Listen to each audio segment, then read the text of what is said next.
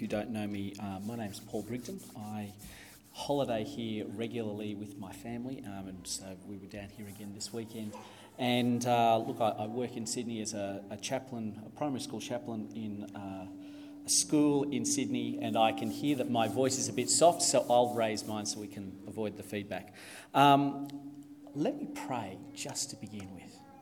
Heavenly Father, we are very thankful that on this Father's Day, it doesn't matter whether we have a great father or not, that we have you as our Heavenly Father and a wonderful model to follow.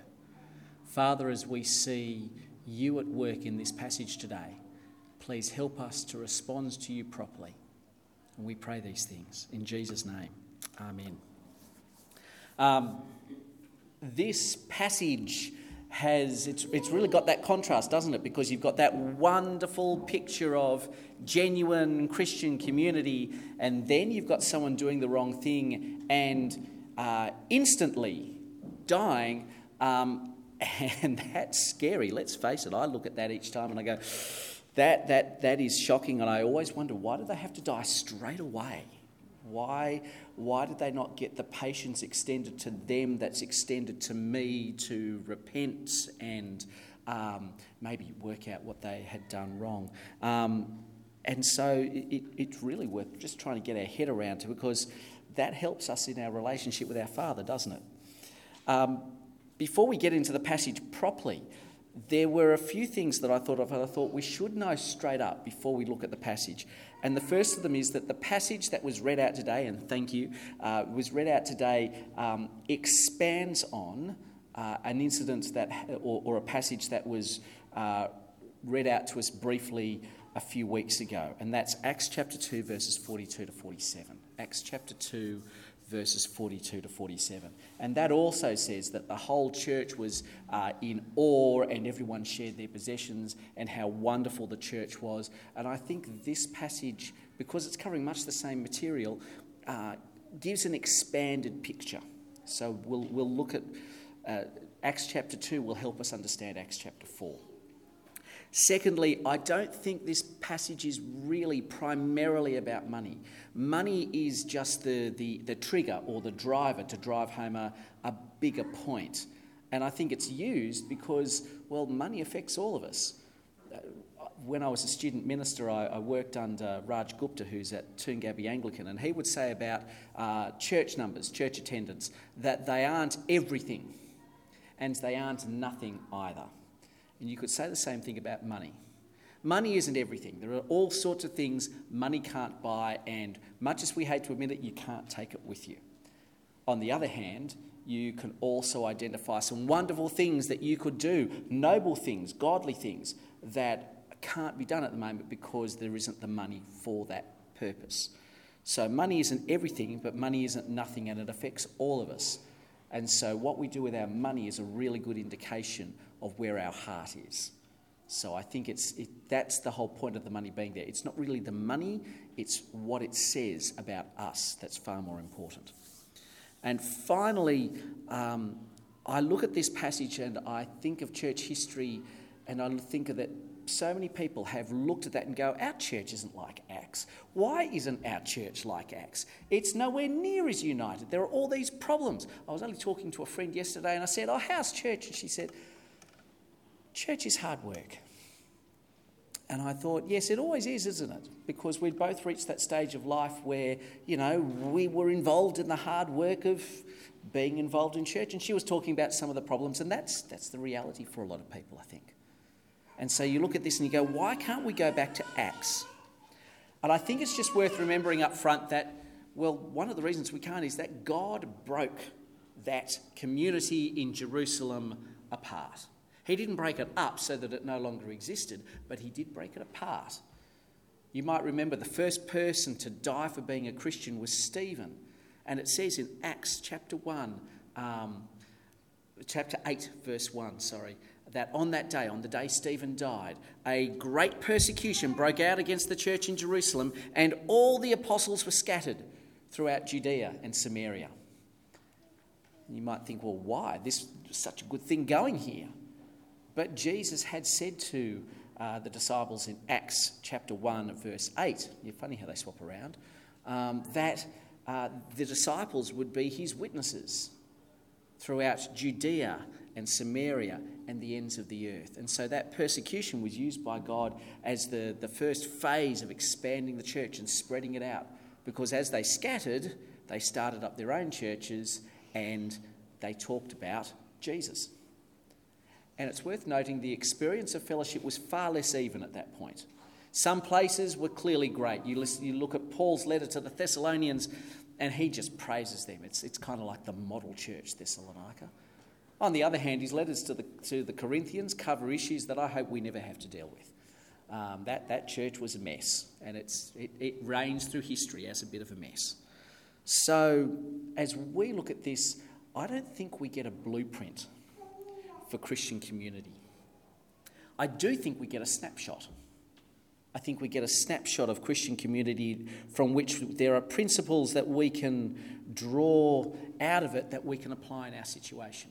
But we're not trying to return to Acts, we're trying to learn from Acts in our situation here. And so I think there are three principles that we can draw from that passage. The first of them is that a genuine Christian community actually is one in heart and mind. Yeah, there's that phrase in chapter 4, verse 32, that they were all of one heart and mind. And I look at that and go, what does that mean? Interestingly, doctrine doesn't seem to come to the fore very much. The whole idea of Christian teaching isn't really what's being focused on here. And that's probably because that's been covered at Pentecost with Peter's speech and then Peter's speech to the Sanhedrin. And in each case, he said Jesus rose from the dead. And it does make clear in verse 33 of chapter 4 that the apostles were teaching that Jesus rose from the dead. And always connected with that is the idea that because of that, you can have forgiveness of sins through Jesus. And so they're still teaching that, and as a result, people are in awe and people are changed. And how is that playing out? That's what matters. That being one in heart and mind is played out in the way that people act rather than in what they say. How did they act? Isn't it interesting? There's no needy people among them. That's mind-blowing because that was pretty common back in that day. In fact, it was a unique moment, not unique, but it was the first time this had happened in history where you had a community and there were no needy people. And it fulfilled Deuteronomy chapter 15, verse 4, where Moses actually said, there need be no needy people, no poor people in the nation of Israel, because the land is rich enough and God will supply your needs. And now this has finally happened. And so people who had wealth sold what they had as it was necessary from time to time, and they just gave the money to the apostles who distributed it as it was needed. And so everyone was taken care of. Now, I don't know if finances are the way we need to take care of people here or not. It may be that over the next few years, as we are now in a recession, that there will be those calls. We are at the beginning of what's happening here and we don't really know what's ahead. God does, we don't. But I wonder if the way we take care of each other is more than just with our money. What does seem to be clear is that at the moment, people are struggling emotionally, people are struggling mentally, and there's a huge increase in the call for mental health services at the moment.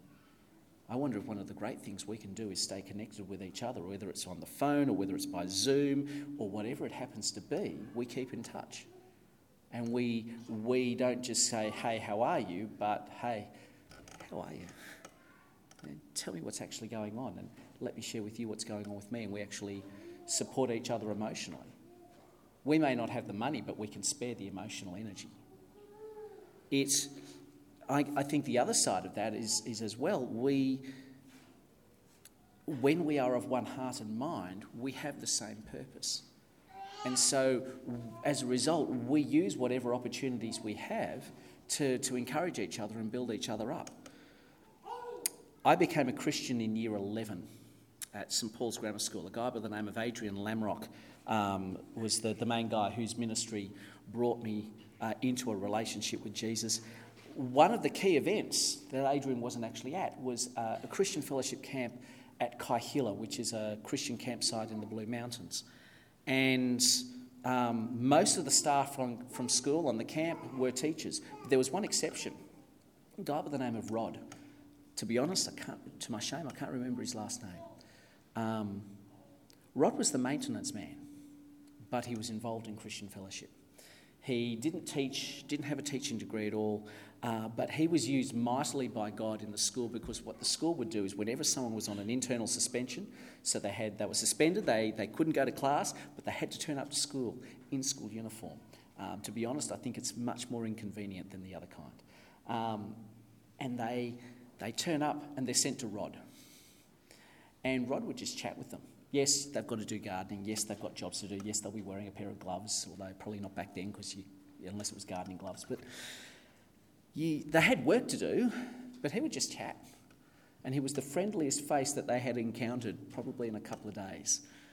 And they would just tell him what was frustrating them, what was on their heart. And if nobody else would talk, if they wouldn't talk to anyone else, they would talk to Rod. And he would just love them.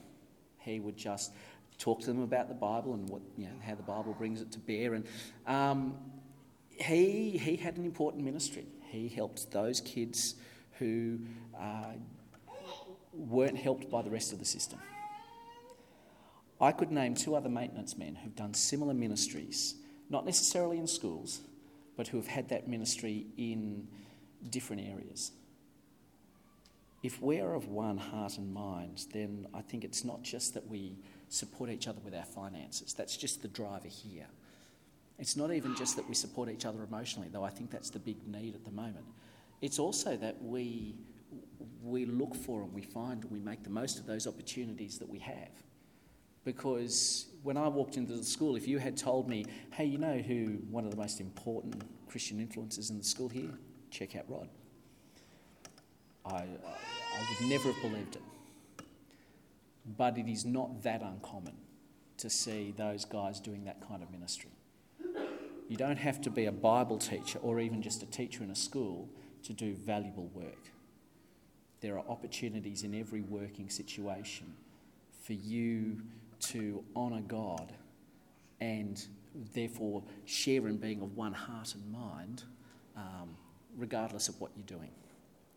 So, a genuine Christian community is of one heart and mind. That's expressed not just through finances, but also in emotional support and in making the most of the opportunities we have. Secondly, a genuine Christian community is in awe of God. And we saw that, Acts chapter 2, verse 42, it says there that they were all in awe, and this is kind of what awe looks like in chapter 4 and chapter 5. And you've got these contrasting examples. You've got Barnabas on the one hand, who wasn't even a local. He came from Cyprus, and he sold property, which was probably his life savings, I don't know, took it to the apostles and said, okay, that's yours. Use it as you need to. And they changed his name to Barnabas and said, you're a son of encouragement because of that. Thank you so much. And, we might not have the money to do that. We might. If we do, great, do so. It may be that we can be a son of encouragement in some other way. Just by being friendly. Perhaps we've got other resources at hand. Perhaps it's simply you've got a truck. And I can't think of the number of people who just need someone who knows how to drive a truck to come around. Would you mind if we just chuck this stuff in it and can you go and dump it somewhere or transport it somewhere? It's that kind of, how can we encourage each other kind of thing. And then you've got the opposite. You've got Ananias and Sapphira. And, I do teach this with my boys at school, and I work in a boys' school, and, they always go, whoa, why did they die? And I always think the same thing. I think David Peterson, who was one guy I was reading about this, nailed it when he said, the most we can say is that 2 people sinned greatly in the life of the early church, and God punished them for it. And we can't say much more than that with any certainty. But it really is worth noting the way that sin was was viewed. When my kids or my boys at school, or even sometimes adults as well, when they want to try and justify themselves, they say something like this: I was just doing this, or going to say, or doing, or saying, or I was just. And that word just doesn't mean I was right. That word just means what I was doing was really small, really okay, really nothing to get upset about. It's a way of minimising or deflecting the concern that is being launched their way. Why are you in the building at recess? I was just going to the toilet. Who gave you permission? I say to my kid, why did you hit that person? I was just, because he was annoying me, and I was just responding. Here, the sin is not one of those I was just moments. I was just holding a bit back. The way the sin was viewed was as a sin against the Holy Spirit. So if you look at verse 3, Peter says to Ananias, how is it that Satan has filled your heart, that you have lied to the Holy Spirit and kept for yourself some of the money you received for the land? Lied to the Holy Spirit. That's important. It's not just a lie. It's the fact that the Holy Spirit had so worked into this community that everyone was of one heart and mind, and everyone was supporting each other, and they were coming along and not just lying to the people, but lying to God himself and pretending that they were greater than they are. The issue wasn't that they held money back. They had the right to hold money back. They could have just said, I've sold this land, I'm keeping 60% and I'm keeping 40% for me. And that was fine. Peter made it clear they had the right to do that. But they took that 60%, said it was 100%, and lied to everyone in the process. Now, why did they fall down dead? I don't know. I don't know for sure.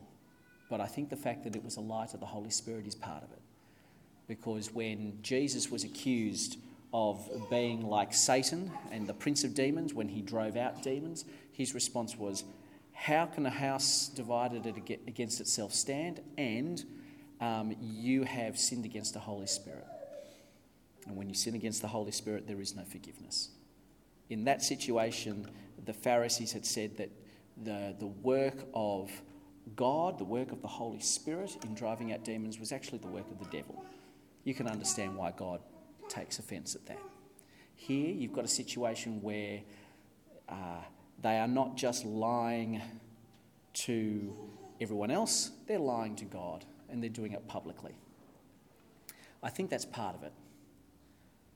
But I think another part of it is that God wanted to make a point. And that brings me to the third principle here, which is that a genuine Christian community worships God, not just worships God in holy fear. We worship God and we love him and we experience his love. And it's good to emphasise that. We should emphasise that heaps. But we have here an incident where we learn that that God isn't tame and he isn't a genie, and you don't mess with him. And that's not a bad thing to know. It's helpful to know where you stand with that stuff. Now, I don't think we need to walk out of here thinking, okay, well, was that particular sin a sin against the Holy Spirit, and am I in danger of being struck down dead? No, I think the fact it stands out because it's unusual. I don't think it's God's usual way of operating. Usually, he's patient. I'm certainly glad of his patience. He gave me 17 years to repent and become a Christian. I'm very glad of his patience. He's been patient with me ever since. I'm very glad of that too. But you do not know, one thing I think we can draw out of it is you do not know the day when God will call you home. You do not know the day when you will die and you haven't necessarily had the chance to say goodbye and all of that stuff. And so as you serve God in holy fear, I don't think you need to be terrified, but I do think you need to be ready. I do think you need to be ready by being able to say, each and every day, I have confessed my sins. I have made peace with God. I am at peace with everyone else as far as I can be. I have continued to nurture my relationship with God, because you don't know when that day will come. 20 years ago, on the long weekend, my mother died very suddenly. Totally wasn't expected. I'd been out with her the night before. She and my dad had driven me home, which was way out of their way. They drove to Linfield and they lived in Penrith, and they drove from the city, so it was one of those way out of the way kind of things. And I've always been glad that as we got out of the car, I said, I loved you to my dad, and I said, I loved you to my mum, because I didn't know that would be the last time I saw her. It was totally an accident. My parents were out by the pool. My mum was doing some craft work, as she'd got into at the time. My dad was gardening, and he'd worked up a complete sweat, even though it was the middle of winter, and he went in for a shower. And he came out and found her in the pool. And, you know, it wasn't by her own hand or anything like that. As far as we can work out, we think it might be that she choked on something and coughed and fell the wrong way. If she'd coughed and fallen on the ground, airway would have cleared. But she coughed and fell in the water, and so there was no chance for that. But she died at just the right time. Her relationship with God had never been stronger. She died at a time when she could say that as best as she could with the opportunity she had made peace with God, she had made peace with others, she had discovered anew her relationship with him. I would have preferred she hadn't gone at that point, but it was in some ways remarkably good timing. And she was ready. Not keen for it, but ready. And so when the day suddenly came, she was okay. I think if we look at something like Ananias and Sapphira, the question that we can ask is, as we serve him in that godly respect that we have, are we ready? Are we ready for the idea that when that we may be called home? We should be. That shouldn't be something that worries us. That should be something that goes, yep, I've got many days left, I hope, but in the meantime, I'm ready. I think that's one thing we can take out of it, is because you just don't know when that day will be. So, as we look at our relationship with our Father on Father's Day, hopefully we see three really important things. Hopefully we see that by serving God, we become of one heart and mind. Hopefully we see that submitting to God is an important aspect of a genuine Christian community. And hopefully as we serve God, we do so not just with joy, but with a healthy fear, with a healthy respect for God and for who he is and the role he has in our lives. And we are ready for the day when he calls us home and we get to live forever with him.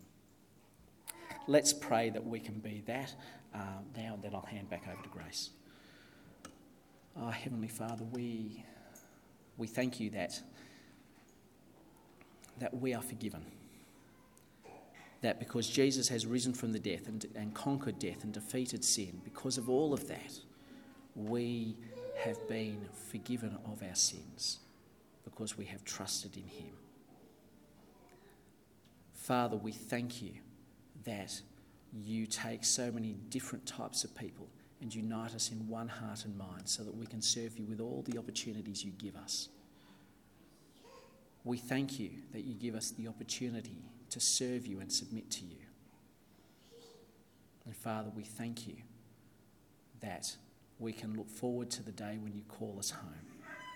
And we pray, Father, that you would help us to be ready and looking for the opportunities to serve you each and every day. And we pray these things in Jesus' name. Amen.